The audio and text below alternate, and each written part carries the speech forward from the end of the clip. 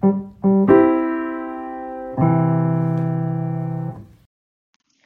back to my podcast, Scaling Out.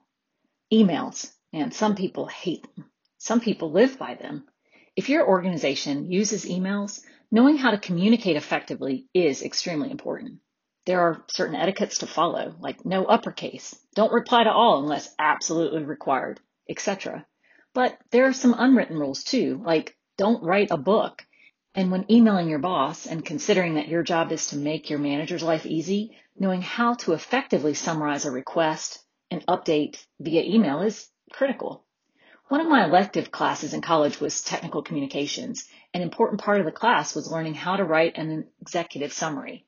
My current take is this is really the only way to email your boss and the only reason to email your boss.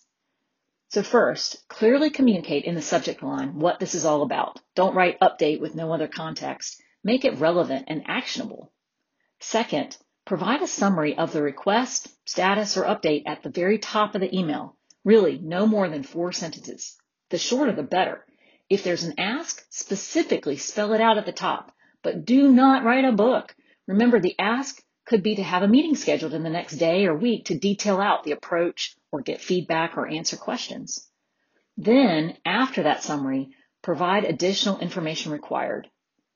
Finally, at the end of the email, provide external reference links, say to a larger document or a project plan or contract or to an issue ticket, and then summarize next to each link that's provided what the context that provides to the summary paragraph above.